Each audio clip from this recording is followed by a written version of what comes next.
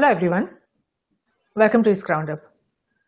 Intelligence and the ability to take effective decisions to project future has fascinated individuals and entities across nations, its government, industries, organizations, and academia, in short referred to as NGIOA, since its early existence.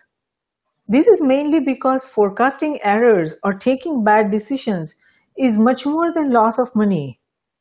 As a result, irrespective of humans or computers across NGIOA, making accurate projections based on sound intelligence process and decision support system is fundamental for the survival and sustainability of humanity. Computational intelligence is about building intelligence agents. The ability of a computer to learn a specific task from all available data and take the right decision is changing not only the fundamentals of computational intelligence, but also how we address complex real-world problems to which mathematical or traditional modeling is not generally very effective. Computational intelligence shows tremendous promise. To discuss computational intelligence further, I'm honored to welcome David Fogel to Risk Roundup. David is the president of Natural Selection, and he's also the co-chair of 2017 IEE Symposium series on computational intelligence. Welcome, David. We are honored to have you on Risk Roundup. Thank you, Tejasri. It's a pleasure. Wonderful, David. So it is believed by many that the current technological momentum, which covers many disruptive technologies, such as artificial intelligence, of course, but Internet of Things, big data, cloud computing, deep learning, is not only the beginning of a new industrial revolution, but that the developments in artificial intelligence, here we are using the term broadly artificial intelligence, will be driving the transformation process across NGIO, that means nations, its government, industries, organizations, and academia, in not only cyberspace or geospace, but also in space, in short referred to as CGS, cyberspace, geospace, and space. So is AI, that is artificial intelligence, the driver of this new industrial revolution that is expected to fundamentally transform NGIOA in CGS? So great question. So here's the thing. The question I have for that, back to you, is AI a tool or is it its own thing? And to me, it's always been a tool. Yes. So I have a hesitancy to say that it's going to be some new thing of itself, because it's really sort of a Swiss Army knife of things that we can use to solve problems. And the Swiss Army knife gets better and better and better over time as we get faster computers and better ideas about how to match algorithms to the problems that we want to solve. So I hesitate to go as far as you were, maybe not purposely leading me there, but it's an open-ended question. So I think it's there's a revolution at hand, but it's not particularly that AI is the revolution, it's AI is facilitating the revolution, in my mind. Yes, yes, absolutely. Now, when it comes to artificial intelligence, again, we are speaking broadly. It involves all the intelligence trends that are going forward these days. What are the broad trends you see with respect to computing technologies, especially? So I think that computing technology in terms of hardware has grown up to the point where it's supporting deep learning applications now, and that's why everybody is focusing on that, and rightly so. I remember when I started working on evolutionary algorithms back in the 1984, 1985, something like that. We had a Commodore 64, for those of us who might remember what a Commodore 64 is all about, an Apple II, something like that. So, the kind of things that we could do were much less than the kind of things that you could do on a watch today, right? Something like that. So as hardware grows up, the ideas that we can try to leverage also grow up with it. And now we can do things that have thousands of hidden layers in a neural net that's doing a facial recognition pattern on a pixel level. And that really couldn't be done practically 10 years ago, certainly 20, 30 years ago. Yeah. But, again, for when I started working, for example, with my father, who was one of the pioneers of artificial intelligence, Larry Fogel, who worked on evolutionary programming, his computer back in the 60s was punch cards and paper tape and things like that. When I started working with him, we had just got to the point where desktop machines were able to solve some interesting problems in industry. So you didn't have to have a mainframe like an IBM 704 machine in order to solve some real problem. Now when you have GPUs and things like that are available, it makes those sorts of problem solving much more cost effective, right? So I think that there's always going to be a marriage between what the algorithms are and what the hardware is that supports it. Uh, Over the development of computational intelligence, we found different ideas of simulating evolution or thinking about how people describe things, let's say, descriptively in linguistic terms, which is all about fuzzy logic. And we can talk a little bit about that too, how we describe things very imprecisely, but a lot more effectively than if we had to describe them precisely. And I think over time, as people find different benefits to those approaches, they'll design specific hardware that supports those approaches. It just so happens that there's a very nice fortuitous time that we're at now between where GPUs are and where neural nets are, where we can support deep learning applications with those sorts of designs and also specific designs that go beyond GPUs. Yes, very true, very true. Now, the concept of intelligence has often been presented in philosophical, psychological, or physiological terms based on the involved human brain anatomical structures and also taking into account the mechanisms of learning and memory. Now, with respect to intelligent activity or intelligence, how can we implement that in computers? So my view of intelligence follows, again, what my father gave me as a view. I think it's the right view, but other people might have a different view. But my view of intelligence is it's a property of a system that allows it to adapt its behavior to meet desired goals. And so we can look at many different systems as being potentially intelligent, humans being one, but other animals being another. You could think about a colony of ants being intelligent, for example, right? Maybe each individual ant might not be. I don't want to say because I'm not an entomologist, so I don't know for sure. But if we think about, let's say each ant is an automaton, it's doing its thing, it's just a stimulus response machine that has no adaptivity, but collectively as a group, that ant colony can learn where food is, where it isn't, defend itself, attack other invading creatures. So there's a great deal of what we might call adaptability, be able to adapt behavior to meet goals across a range of environments. Yes. If we think about it, if we think about more broadly like that, then it's not so much just about pattern recognition, which we find in deep learning or other neural net examples, and it's not so much even pattern discovery, but it's how you put all those things together in a system to say, I have a purposeful system. What's the purpose? So the first thing we have to think about is, are we describing the purpose of the system mathematically if we're going to design one, right? If we're just looking at someone else, we don't have to impute a mathematical reason for them, but it helps when we're making an algorithm to say, well, what is it that we want this thing to actually do? And then from there, we can say, well, what techniques do we need in order to have it adapt its behavior to meet those goals? So it could be that we would be using, let's say, like a fuzzy logic controller.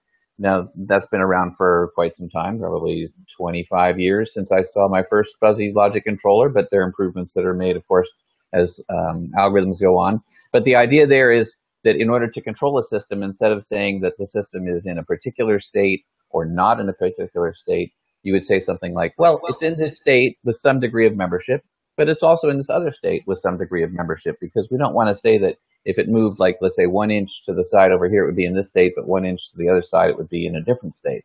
Or maybe if it's not distance, it might be some other property like temperature or pressure or humidity, something like that. So because we talk all the time in generalities of broad descriptions like that, we can actually find that we can make intelligent systems that react on those descriptions just as well. If we're driving in a car and you're driving and I'm in the right seat and I say push hard on the brakes when we get close to the intersection, you know exactly what I mean. But I gave you a very imprecise description, right? If I said, well, I'm going to pick a number, push with 27.234 newtons of force when we get 37.6 meters from the intersection, you might look at me and go, what are you talking about?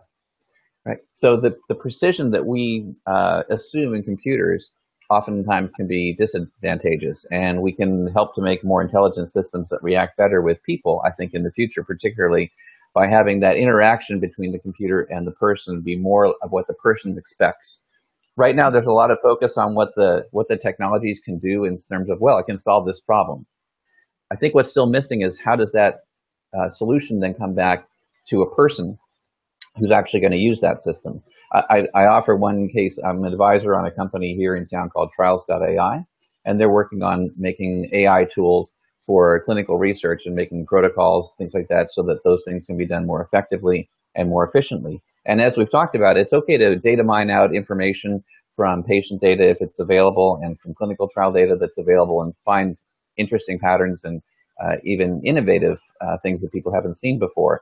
But ultimately, that information has to be presented to a physician or someone doing the clinical research in a way that's interpretable to them and can be useful to them. Otherwise, you can have the best information available, but it might not be actually used by anybody. So that's some of the things we try to focus on in practical engineering problems when we're talking about how to design an intelligent system. We also have to make sure that it's actually a usable system. And I think I've taken your question and probably gone in 3 different directions, but No, that's perfect. That's perfect. yeah. It was very useful information, everything that you said. So, Okay. based on your understanding and what you have observed in the field, what is the state of computer intelligence today? How would you describe it? Gosh, I think we're just getting started. It feels like we've been going for a long time, but I guess we have been going for a long time, almost 70 years since maybe we'd say Alan Turing's paper in Mind from 1950. I guess that might be a good time to start. But you can say McCulloch and Pitts were working on neural nets even earlier than those sort of. It's a broad field, right? So it goes back a long way. But let's call it 70 years. So I think in 70 years we've come a long way, but I feel like we're just getting started because, again, so much of what we think we can do is limited by the interactions of the things that it can't do. So let me offer an observation on that. I think a lot of times, for example, when I was a grad student, we would work on things in robotic systems, but we didn't really have robotic systems handy, so we made simulations of them, which were pretty good simulations, and we would have a neural net to decide where the robot should go or what it was. Maybe it would try to pick up something, or maybe it was simulating robot soccer between different soccer agents and how to find the ball and kick the ball between the things, but all in simulation, right? And so you think, well, what does it take to actually put that in real robots and then have them play soccer? Well, people do that now, right? I mean, there are annual competitions on that, and it's getting better. But then you think about, okay, what does it take to actually think about making commander data to pick a good robot, right, as opposed to a Terminator? So what would it take to have something that you could actually interact with? It's autonomous. Well, it's got energy issues. It's got to interact with you in a way that you understand and like. It gets back a little bit to that fuzzy logic thing. One of my colleagues, Jim Keller from Missouri, made the point. If you think about R2D2 and C3PO, which one's smarter? Well, most people would say R2D2, right? But they probably like 3PO better. And part of that is because 3PO talks to you, and he's actually got kind of a sense of humor sometimes, right? Whereas, R2D2 is a bunch of whistles. So again, it gets back to how can we take these problems that we're working on now? We can recognize a face. We can recognize all sorts of different patterns, whether it's signals that we might be listening to on a telephone. It might be things that we're observing in space. It might be all sorts of different things, as you said, with the Internet of Things. It could be anything. But as we think about how do we take that into autonomous agents that are going to interact with us and be our friends going forward, right, and actually help us to do things, I think we're still really just getting started with that, because there's a long way from a Roomba to commander data. Yes, we are just getting started. You're absolutely right. Now, if you're looking for a way of intelligence or a way of reasoning that is close to the humans, how we reason, where our intelligence comes from, or how is it based, which approach of computational intelligence you think is the best? Wow. Okay. So to go with the premise of your question, I would have to go to neural dynamics. So people who are working on actually trying to understand what the mechanisms of the brain are. And I've seen some very interesting presentations over the years by people who are studying different parts of the brain. For example, the auditory system that Lloyd Watts was presenting on at a couple of conferences that I've chaired and attended. But I think, trying to put all that together to try to make a human brain by understanding how the human brain works is a very, very difficult challenge. Not one that shouldn't be taken up, of course, particularly by those who care to. But I think, again, focusing at lower levels in the evolutionary chain at the same time and trying to understand what the brain function is of things that are not at the end point. Let's call humans the end point. But, again, that whole system of thinking about a brain, let's come back to the evolutionary part about just making something like a fly. A housefly.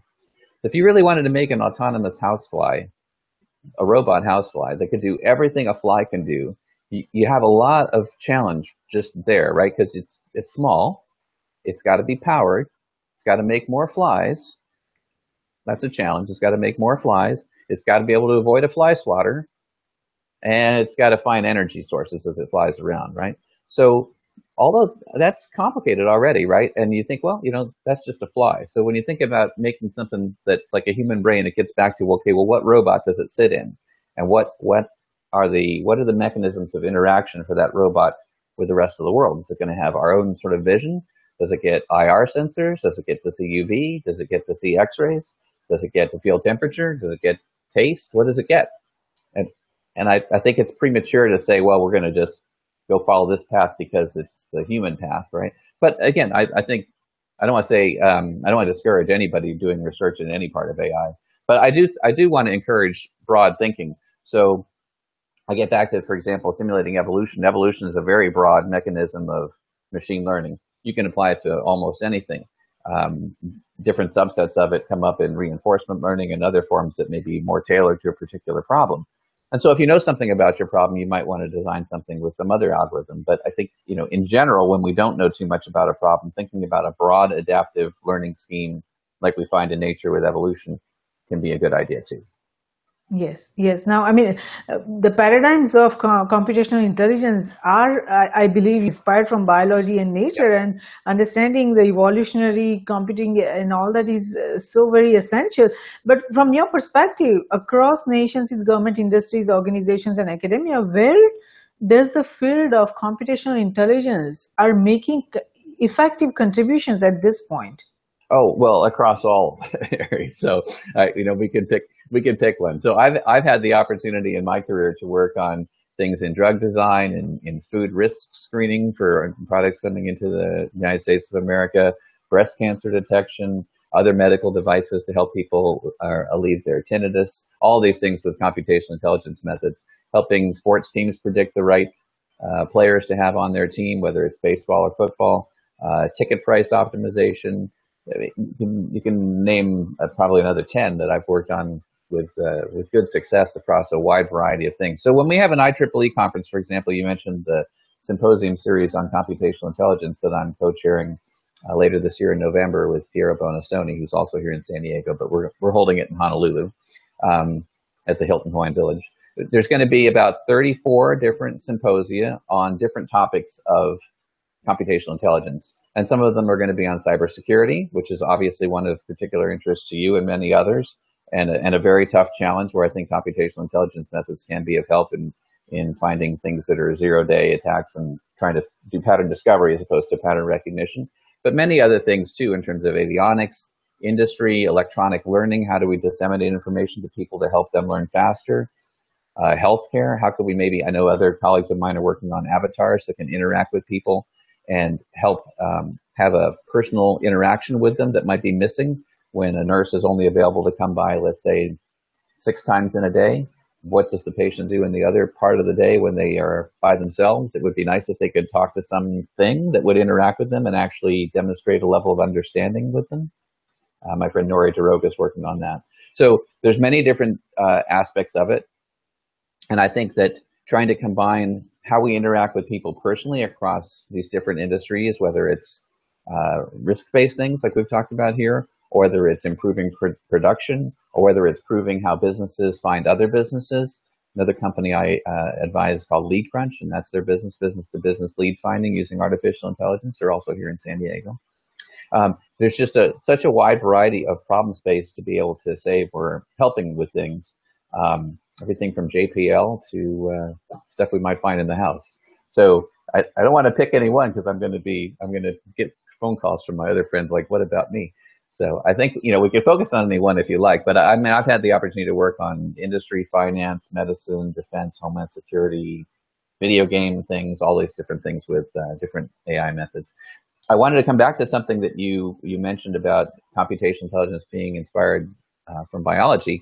And it's fun for me, having been there kind of at the beginning of all of that, to see where we are now. Because I remember in 1985 or so, there was something of a scientific confrontation, let's say, between traditional AI people who were rule-based systems people and machine learning people.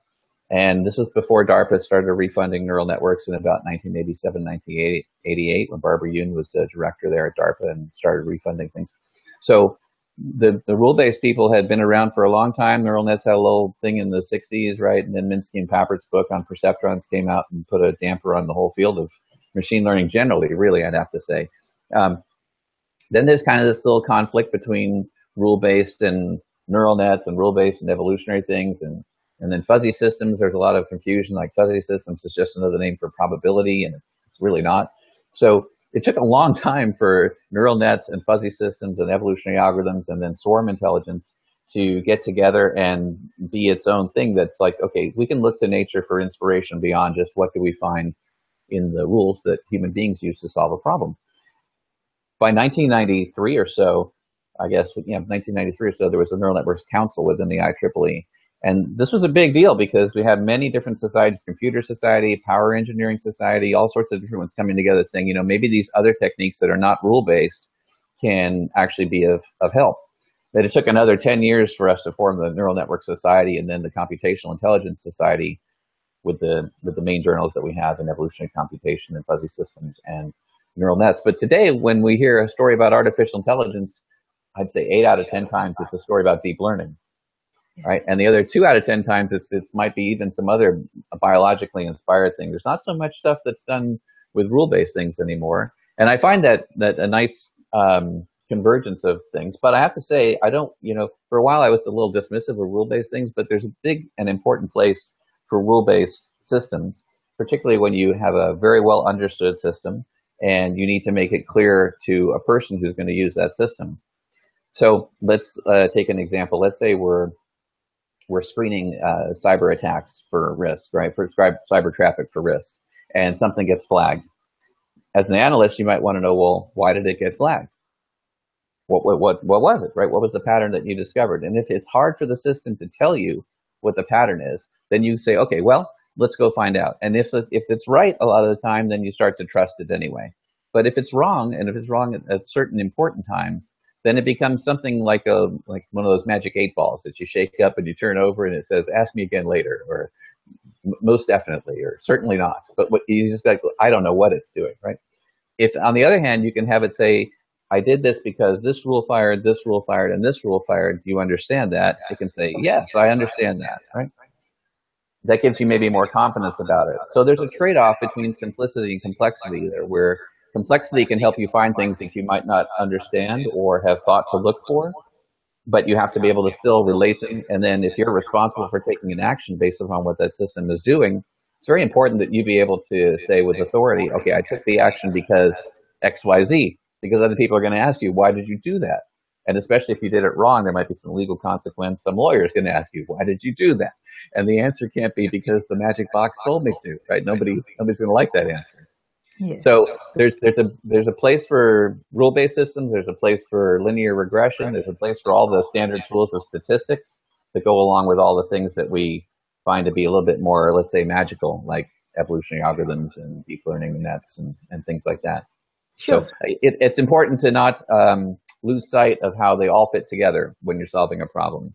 In fact, I say, for all the problem solving that I've done in 30 plus years of engineering, I can't think of a single system where I've designed something that was just one method of solving the problem. It's always been a hybrid approach if I wanted to really get the most out of it.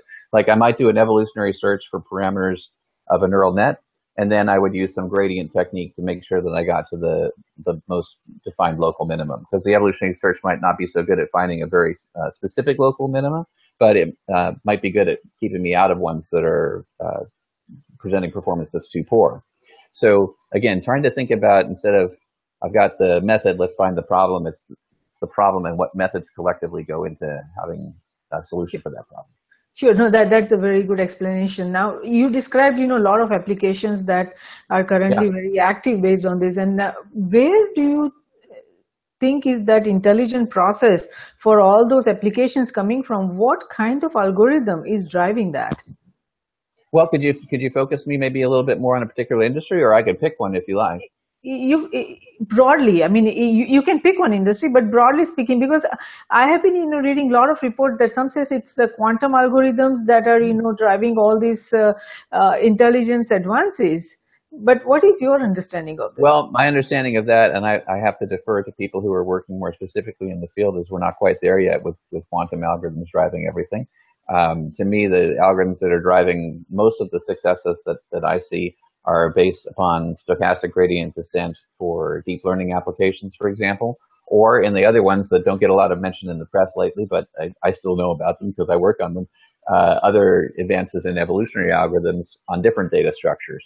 So it might be with a neural net structure, or it might be something that's a hybrid of a neural net and a decision tree, or something like that, for example, so that we can abstract out what those rules are for someone and have the decision tree map the neural net's behavior as best as possible by evolving that decision tree to map the net. Sort of like data mining the net. And you can only approximate it, of course, but maybe you can come up with a pretty good approximation. So to me, I think actually it's more still the core algorithms of computational intelligence, which are the algorithms of neural learning and the algorithms of evolutionary learning, which I would include swarm intelligence in that too, but we can talk about what the differences are. And then also fuzzy systems, where you're describing things with membership functions, and you say something is in a set with a particular membership, which is between 0 and 1, and then you do mathematics on those membership functions and the degrees of membership to figure out what you want to do about a particular state that the fuzzy system is in.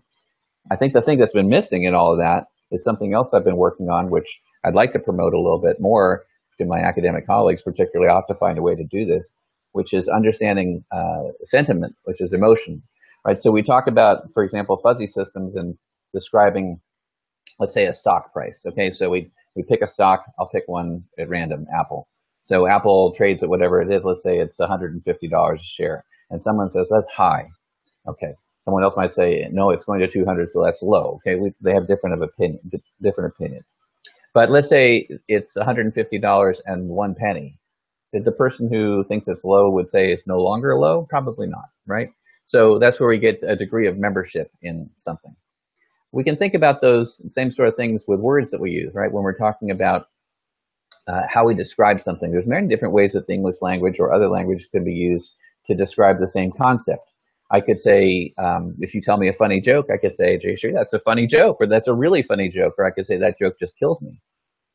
Now, different parts of the brain are hearing that in a different way, right? The limbic system is hearing that different than the prefrontal cortex is processing it. So the actions that we take based upon the words that we hear or read, see, imagery, things like that, can actually have an effect. It can be a subconscious effect, or it can be a conscious effect later on in our behavior.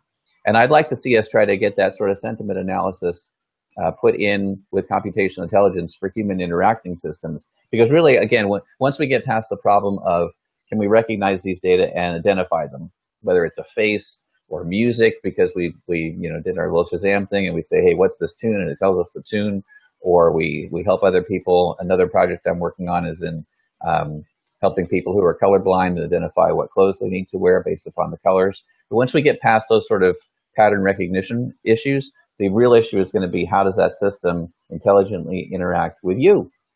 And how does it make you feel? Because a lot of the decisions that we make are not based upon logic, right? Those are the decisions that computers make. The decisions that we make are often based upon how do we feel? And I can give you a great example of that. So my dad had invented a multivariate objective function system called what he called evaluated state space. And I'll take a minute and go back on what my dad's contributions were in a minute here. But so he had a rigorous way of scoring what are the parameters of concern for a particular problem, what are the degrees of achievement that you can have on those parameters, how do you want to aggregate those parameters? Do you want to add them up and weight them and add them up and divide like an arithmetic sum, or is it more appropriate to take a geometric mean? Because maybe if one of them goes to 0, they all go to 0, right? That could be a case. So when I had a choice to go to graduate school at UCSD or University of Hawaii in Honolulu in 1987, we did this. We made the purpose of what going to college is all about and what are we going to gain from going to each college. And I wrote down all the parameters for each one and all the degrees of achievement for each one, and it gets rated on a 0 to 100 scale. And as I recall, the UCSD choice came out to be 1% higher than the University of Hawaii choice. And then I looked at my dad and said, but I want to go to Hawaii.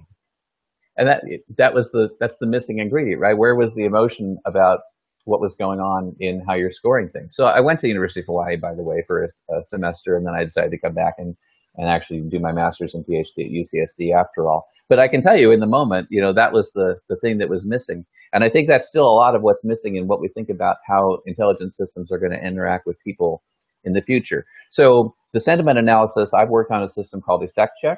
The tagline is, what effect are your words having? So you can find that at effectcheck.com. And it's a software as a service. People can load up a document and score it. And we're using that in many different industries now to help people with their communications, press releases, media handling. Even attorneys might want to use it. But I think, once we go on beyond how people are using it, we want to try to marry that up with how artificial intelligence algorithms might use it in order to convey whether they should say that joke just kills me or they should say that's a really funny joke. Because it makes a difference. You gave a really good example of how you took that decision for your college. Now, we are facing so many complex real world problems right now, and it seems that traditional modeling is useless here, to solve all those complex real world problems. So how would you go for applying that computational intelligence to create value or to solve all these complex problems that we are facing currently? Would you go with the same approach that you used in college, or there is something more that you would like to add there? Well, I guess to the extent that we can quantify emotion, I'd like to try, because ultimately it would be nice if every decision were rational. It's really a real question about. It'd be nice to have one of my psychology colleagues answer the question of what would the human brain be without emotion, right? If it's not clear to me what the answer would really be. So it's a useful evolutionary invention, right? But I'll answer your question a little differently, then you can redirect me if you want to. But for me, I always try to start with understanding the problem as opposed to understanding the technique. And it's all. I see a lot of companies pitching with new problem spaces, but a lot of the same techniques. And I wonder sometimes whether there's been enough thought about what the problem space is before thinking about what the technique is. Maybe the technique is getting a lot of attention from a venture capital group or something like that.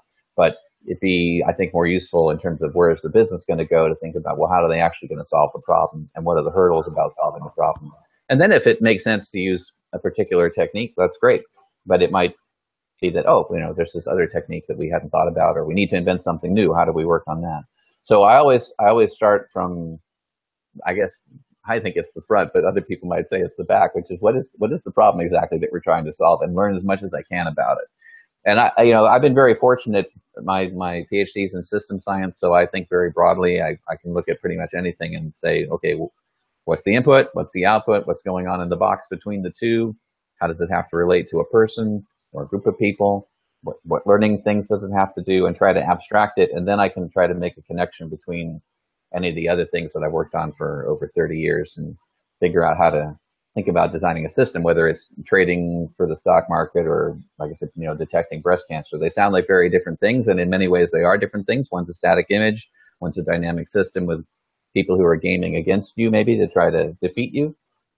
You might do something in a military situation where that's also true, but there might be other people who are trying to work with you. Not everybody's an enemy. So it gets to be very complicated. But I always try to think about what are the problem states first, and then go to the toolbox of algorithms second, rather than start with the algorithms. Sure. No, you have, like you just said, that you have a very broad, you like to take that broad understanding or broad view about, each problem. So when we look at today's problems, what kind of system do you think will be is necessary or will be necessary for the current challenges we are facing in, irrespective of industries, like from security monitoring to climate changes or, disaster prediction or, terrorism, any system that we are trying to, create?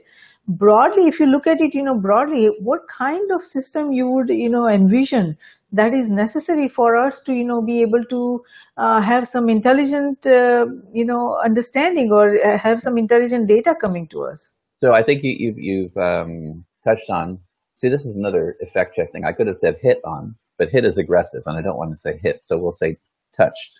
Touch is more empathy. So I think you've touched on some things there that are very intertwined, actually. So let me come back and recast a few of the things that I've said about in the context of what your question is.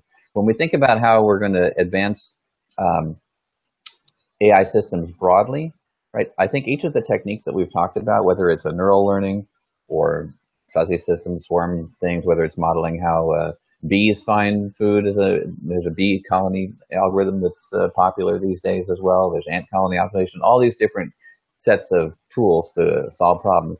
Ultimately, they still have to come back and do what you said, which is intelligence augmentation. I'm not sure that you said that exactly, but I think that's what I interpreted you saying. I mean, it has to help us understand things, right? Otherwise, we're gonna go to the beach and let the AI take care of everything, which I don't think we're gonna do. So we have to understand it. So I think right now, whereas before the missing ingredients have always been between what's the theory of the machine learning and what's the actual practice of machine learning. People can do all sorts of practical things for which there's no theory, and sometimes there's a theory which is very broad and doesn't help us with practice. That's often the case. I think the missing ingredient actually going forward is going to be how do we have interpretable artificial intelligence systems to, again, give us a degree of confidence that we understand what they're doing and not just trust what they're doing, especially when it becomes life and death or very important decisions. Could be cybersecurity is very important too. It might not be life or death, but I guess it could be, depends on what you're hacking.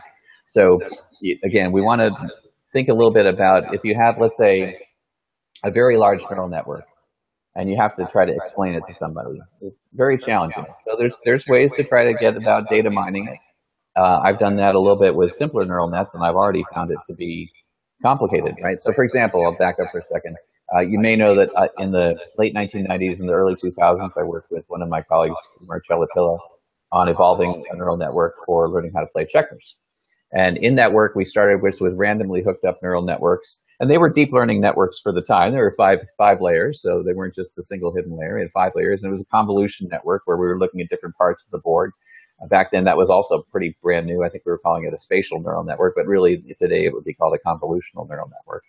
And over 840 generations of running on a Windows NT machine that was running basically a 450 megahertz processor, pretty slow, but that's what we had.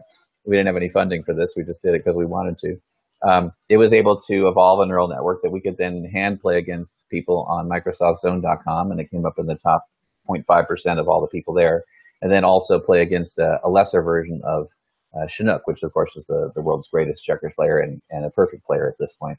And have some wins at that lesser level and also have losses at that level. Point being that when we're going through all that process of doing that evolution and learning, you think, well, that's very broad. We can start with things that are just primitives. We just say, well, where are the pieces? And what are the pieces? And how do they move, right? And then have the system learn by adversarial gaming, which is a big thing right now. How can we solve a problem without really knowing how to solve a problem? But then when we get back to, well, what is that neural network actually doing? I mean, I played a lot of games with that network. I played 165 games by hand against other people to figure out how good it was against other people. And I can tell you that I think it has an idea of the concept of mobility. I think it has the idea that giving the opponent fewer options to move is better than having the opponent have lots of options to move. I don't even know at this point if that's what checkers players would really think is important, and I'm not 100% sure, having done it for all this time, that that I'm right. And I can tell you for sure that I know it's not in neuron number 5 that it says mobility is important, right? Because a lot of it's really more distributed across a network of things. I have seen some things more recently where people have seen that they have correlations between a particular node in a net and a particular behavior that might have come up serendipitously. And I guess the question is it really serendipitous or is it spurious? And I guess we have to repeat the experiment to know. But again, if we could find tools, I think this is going to be the next step to get back to the answer to your question. The next step is going to be how do we get intelligible, even like in language, explanations of what an AI system is doing. What is the stock market algorithm actually doing? It's a big neural net, it's a fuzzy system controller. What is it actually doing such that a trader is going to say, okay, I understand that, it makes sense, let's go put $100 million on that trade today. What are we going to do with a doctor who's looking at a telemedicine system that's screening a patient who might be, let's say, in Africa, that they don't have adequate health care, but we can do something with an AI system in telemedicine, and it comes back and someone's going to make a decision. Does this person need to get to a major city very quickly and have the surgery or not? Well, it could just be red light, green light, but I don't think that people are going to be that accepting of those kind of systems. And so the real next step to me is how do we get those systems to relate to us in a way that we feel comfortable.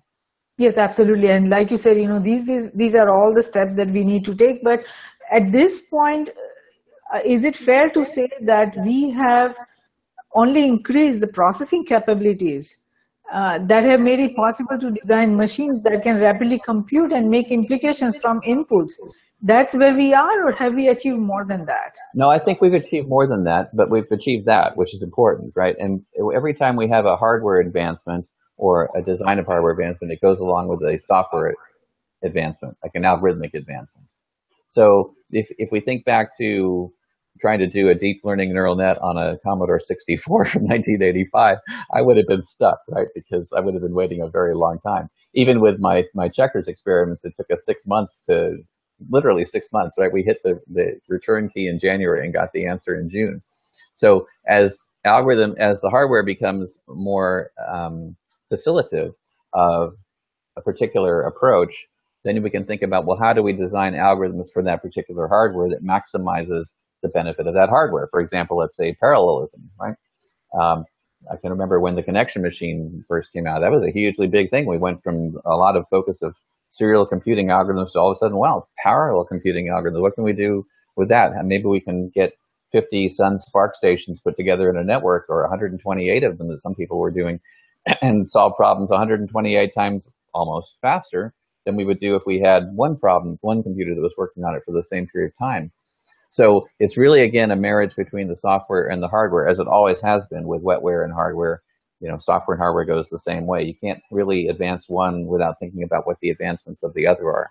When we think about algorithms that are used in chess or Go or whatever, it's always been, how do we manage the tree search? How do we manage branching? How do we manage evaluating a sufficient subset of samples to know that we have a decent chance that we're going in the right direction? All those things are based upon what the hardware restrictions are, or I guess I shouldn't say restrictions, what it facilitates, right, as opposed to what it prevents. What it facilitates in our algorithm designed to take advantage of that. If you're working with a calculator, you might say, well, I'm going to try linear regression because I know I can do an inverse transform matrix and I'll get an answer that's computable. Once you get past well, you know what, I can do that, but I can do a whole lot more things too, then it becomes very attractive to do all those more things too. I just want to come back to reemphasize that sometimes it's helpful to say, well, let's take a linear part out first and then see what we have left over using the tools that have been around for 200 years, maybe longer, as opposed to just, well, what's the latest, greatest novel thing? And let's use that because it's latest and greatest and novel. Where do you see the end point for computational intelligence? What is the long-term vision? Is it the singularity, or are we striving for something else? I guess everybody has their own endpoint. I don't, or maybe for me, I'm going to say I don't really have one, because I don't think there's really a limit to what intelligence is. Our understanding of it's going to change as we become more intelligent, and that's going to open up a whole new set of problems and challenges for us. So I wouldn't want to be limiting. Let's say, well, we got there, we're done. Now what do we do? There's always going to be something else to think about doing. But I do think that we're still far away from having commander data. I don't think that singularity is around the corner. And I appreciate those who think it's much closer than I do. I appreciate their argument. I guess it's all sort of an intuition at this point. But I have worked on problems long enough to have my own intuition biased by the challenge of what it is, and trying to get all that hardware and software together at the same time to solve our problems in that way, in a very broad and general way, it seems to me like a very, very difficult problem.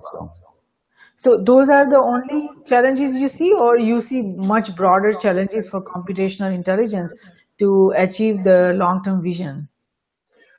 Well, I guess, Jayshree, let me ask, in terms of long-term vision, I find that the long-term vision of things is made up by a lot of successes at the short-term vision.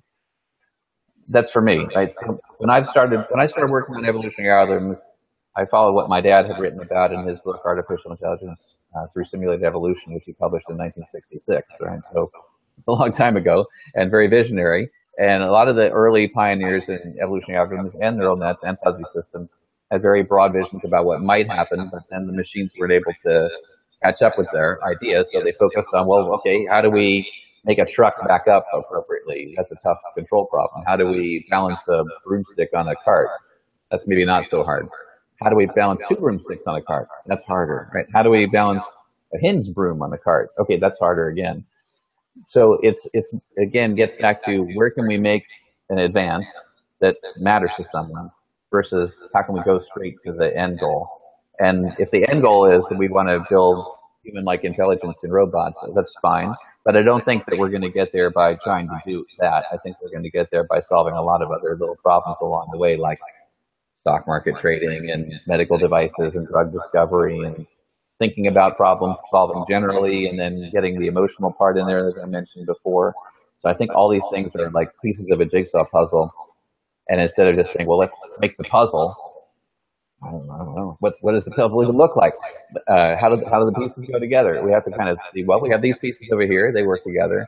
And once you get those things together, it kind of opens up a whole new area of a puzzle that you didn't even know that you had to solve in order to hit the whole thing. So it's, Sure. I wish I had a more definitive answer for you, because it would be nice. But I think I have to give you an open-ended answer to an open-ended question.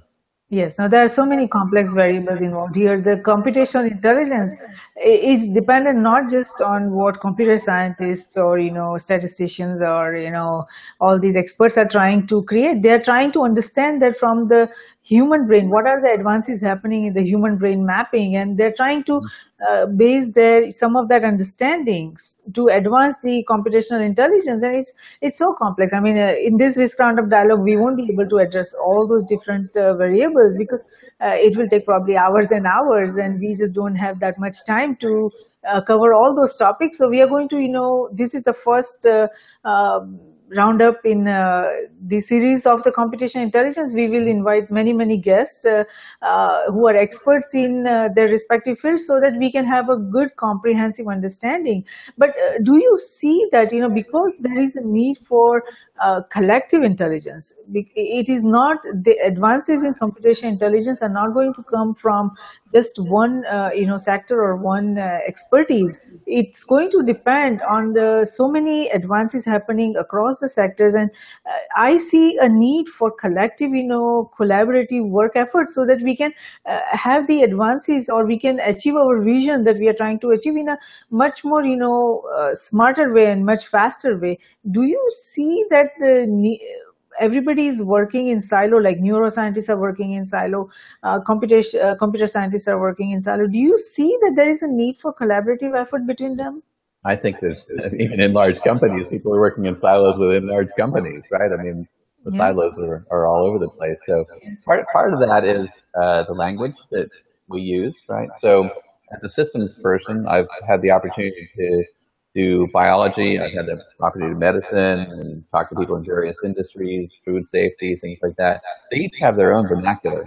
And unless you have a specific reason for trying to understand what someone's talking about, when they start talking in terms that you don't understand, it's just as easy to stop and go do the thing that you do know. So yes, I totally agree that the collective intelligence part, both from the algorithmic side, which people have worked on. I remember a very good talk by David Wolpert from Santa Fe Institute many years ago at a conference I was chairing, I think it was 2002 even, on collective intelligence methods, and there's been many advances since then, of course, in the last decade and a half. But how do you get algorithms to work together? It can be simple voting mechanisms have been tried, majority logic's been tried, and they all work to some degree on some problems, and then they all fail in some problems too. And there has to be times when maybe just one algorithm says, no, I know what I'm doing, you can be quiet, I'm going to take over now. And the other ones have to say, oh, okay, we'll do that, or not, right? So it gets to be just like human interaction. You get 5 people in a room, and they're all intelligent people who are knowledgeable in different ways about a problem, and you'll hear a lot of different things. I remember I was invited to go to a breast cancer symposium from the Army, because we were funded by the Army for breast cancer research in the 1990s. And I was doing evolutionary neural networks for breast cancer detection, working with Gene Watson, who is a medical doctor out at Maui Memorial Hospital on Maui for this project. And so we attended, and I presented on what we were doing. And then I think two speakers after me, somebody got up and started talking about wavelets. And wavelets were kind of a in the news thing. I can't say they were a new thing, but they were newly rediscovered, I guess. And the gentleman there started thinking about how wavelets were going to solve every problem, and they were the best thing ever. And if we weren't using wavelets, we were just all dumb. And okay, well, we'll wait another year or two and see if that's true. And of course, it's not true. It's a tool like anything else. So I think part of the thing of what you're saying, how do we get intelligent systems to interact with each other appropriately? How do we get them to handshake? How do we get them to trust each other? How do we get to trust them? All those things are very open issues at this point. And they're important, but I think, for the things that I focus on a day-to-day basis, I'm more problem solving. What is the particular thing that we need to do? How do we need to help an AI system develop a better clinical trial? How do we need to have an AI system help figure out what the price of a seat at a particular venue might be for someone so that they get the experience they want and the production company gets the value they want from their ticket? These are all, what we would call basic engineering problems that one can use with AI. How do we find patterns in the stock market when that's a dynamic pattern that's changing over time? The patterns don't stay the same. That's a challenging problem. So all those sorts of things are the things that I do, and my brother Gary, who's got his PhD in biology and runs national section with me, focuses more on the biotech side. Also, an arms race kind of problem, right, where we're talking about how things change over time in nature and inside the body, inside a cell, how proteins change. If you're trying to do, let's say, personalized medicine, what kind of test can you do to say, no, the person should get this treatment rather than that treatment, and then generalize that across multiple people? Those are you'd say, well, those are kind of lower level problems, and they are. But until we have a good understanding of how those problems fit together, I think it's going to be more challenging to think about how we take all those pieces of the puzzle and then say, well, let's just build the end point, let's say, some human-like AI. Very true. It's difficult for me to see a direct yellow brick road that goes from here to there. Yes, very true. I mean, human brain is still the most complex computer that is there on the earth. So it will take a lot of effort for us to create a computer like that. So what would you like to tell our global viewers and listeners about your efforts at natural selection and any other, advice that you would like to give to a lot of, aspiring computer intelligence scientists or, people who are students who are trying to get into this broad AI sector? What would you like to tell them? Well, I think let's start in reverse. So I think students have a great opportunity now to leverage all the gains that have been made by people in the last 30 years to get to the point where AI is a really hot field. And it hasn't always been that way. There have been multiple AI winters where you go and you say you're doing artificial intelligence, that was not going to be a good thing. That would be frowned upon. So there are several conferences that are available. You can go on the internet and find a bunch of them. I'll just mention the ones that I'm involved in, which are typically with the IEEE Computational Intelligence Society, which they could find online. I think it's IEEE-CIS.org. And then the conference that I'm chairing later on this year, IEEE-SSCI.org, where you'll find a wide variety of different things that you can work on. One of the nice things about the conference that we're doing in November is for one registration price, you can attend all of the symposia as much as you want, and they're all running concurrently. So typically you have to make a choice. Do I want to go to this conference in medicine? Do I want to go to this one in e-healthcare? Do I want to go to this one in cybersecurity? At this time, you don't have to make that choice. You just can go wherever you want, and you get the proceedings for everything. So you can find what resonates with you. The thing that I'd like to go back to and say, though, is instead of focusing on a particular technique, have a more broad idea about what it is that problem solving is all about. About 10 years ago or so, I wrote a book with Zbyszek Michalewicz called How to Solve It, Modern Heuristics. And rather than have it be, okay, chapter 1 is going to be about back propagation, and chapter 2 is going to be about fuzzy C-means, and chapter 3 is so forth. We said, no, let's think about it from the problem's point of view and present it for how people could think about what tool sets they would want to use to address different problems, or the other ways from which you could teach material, right? Instead of like, okay, chapter 1's all about this, all the questions are about this, and then when we go to chapter 2, you can forget about this and go on to the next thing. Well, that's not really, for me, the way real-world problem solving works. So having a good review of the material that's in that book would be helpful. Another book that I just published recently, which provides the fundamentals of computational intelligence broadly, I did with two co-authors, Jim Keller and Doron Liu. and it's called Fundamentals of Computational Intelligence from IEEE Press and John Wiley. And I think the thing that's unique about that will help students get into the field is that each of us have been an editor-in-chief of one of the IEEE journals in this area. So Jim, for example, was the EIC for transactions on fuzzy systems, and Durong was the EIC for the transactions on neural networks, and I, of course, was the founding editor-in-chief of the evolutionary computation transactions. So we each wrote to our specific knowledge area and then went back to try to make it as close to one voice as we could across the whole material. And I think we've done a very good job in that in this particular textbook. So there are a lot of introductory materials that are online, and I'd like to also recommend those things. I think, for natural selection, we try to look on helping different companies in various areas. So we're not focused on any particular area. I guess you could say we're focused on being unfocused, right? So we're there to help a variety of industries, whether it's professional sports or startup industries, applications for like an iPhone app that might require artificial intelligence. I mentioned one in terms of color matching algorithms for people who are colorblind, for example, called Color Butler. And then, other things that we do in the biotech area, which I'd have to let my brother talk about because we have some confidentiality things there. I wouldn't want to talk about something I shouldn't. He can do that better than I. So maybe you can have him on sometime to talk about some of the risks on the biotech side. But that's that. And then I think also, again, focusing back on things like effect check, how can we have artificial intelligence systems look at the sentiment that we're conveying in our language so that ultimately that language can be hooked up to the other AI systems that we have and have that relate that information back to humans in a way that will be most palatable. I think those are the things that I would like to focus on. Great. Thank you so much for sharing all that information about all the resources that are available. I'm sure our global viewers and listeners are going to benefit from that. And again, thank you, David, for participating in Risk Roundup today. We appreciate your thoughtful insight on the science and applications of computational intelligence. And our global viewers and listeners would benefit tremendously from the information you provided on especially computational intelligence and its future. Even if a single individual or entity can come up with an idea to understand intelligence and innovate based on the understanding they received from the discussion we had today, this Risk Roundup dialogue has been of service, and we thank you for that. It's my pleasure, and people can contact me by email anytime. Happy to help. Wonderful, David. So as we make an effort to understand how we reason, how we memorize, how we learn, how we move, how our emotions work, as these fundamental abilities define us as humans, the goal is to translate that understanding to build intelligent machines or intelligent systems. At this point, we hardly understand any of it. As we understand the science of intelligence further, fundamental changes are expected across nations, its government, industries, organizations, and academia, in short referred to as NGIOA in cyberspace, geospace, and space, in short referred to as CGS.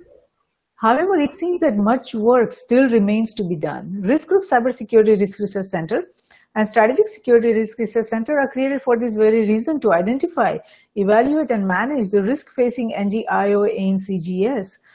We at Risk Group believe that risk management, security, and peace walk together hand in hand. Though security is related to management of threats and peace to the management of conflict, risk management is related to management of security vulnerabilities as well as management of conflict, and it is not possible to conceive any one of the three without the existence of the other two. All three concepts feed into each other. We believe that the security we build for ourselves is precarious and uncertain until it is secure for everyone across nations. Tradition becomes our security, so if we build a culture of managing risk effectively, it will lead us to security, and security will lead us to peace. Let's manage the existing and emerging risks together. For more information on the Risk Roundups, to watch the Risk Roundup videos or hear the Risk Roundup podcast, please go to riskgroupllc.com and do not forget to subscribe and share. Until next time, I'm Jayashree Pandya, host of Risk Roundup, signing off. See you next time. Thank you.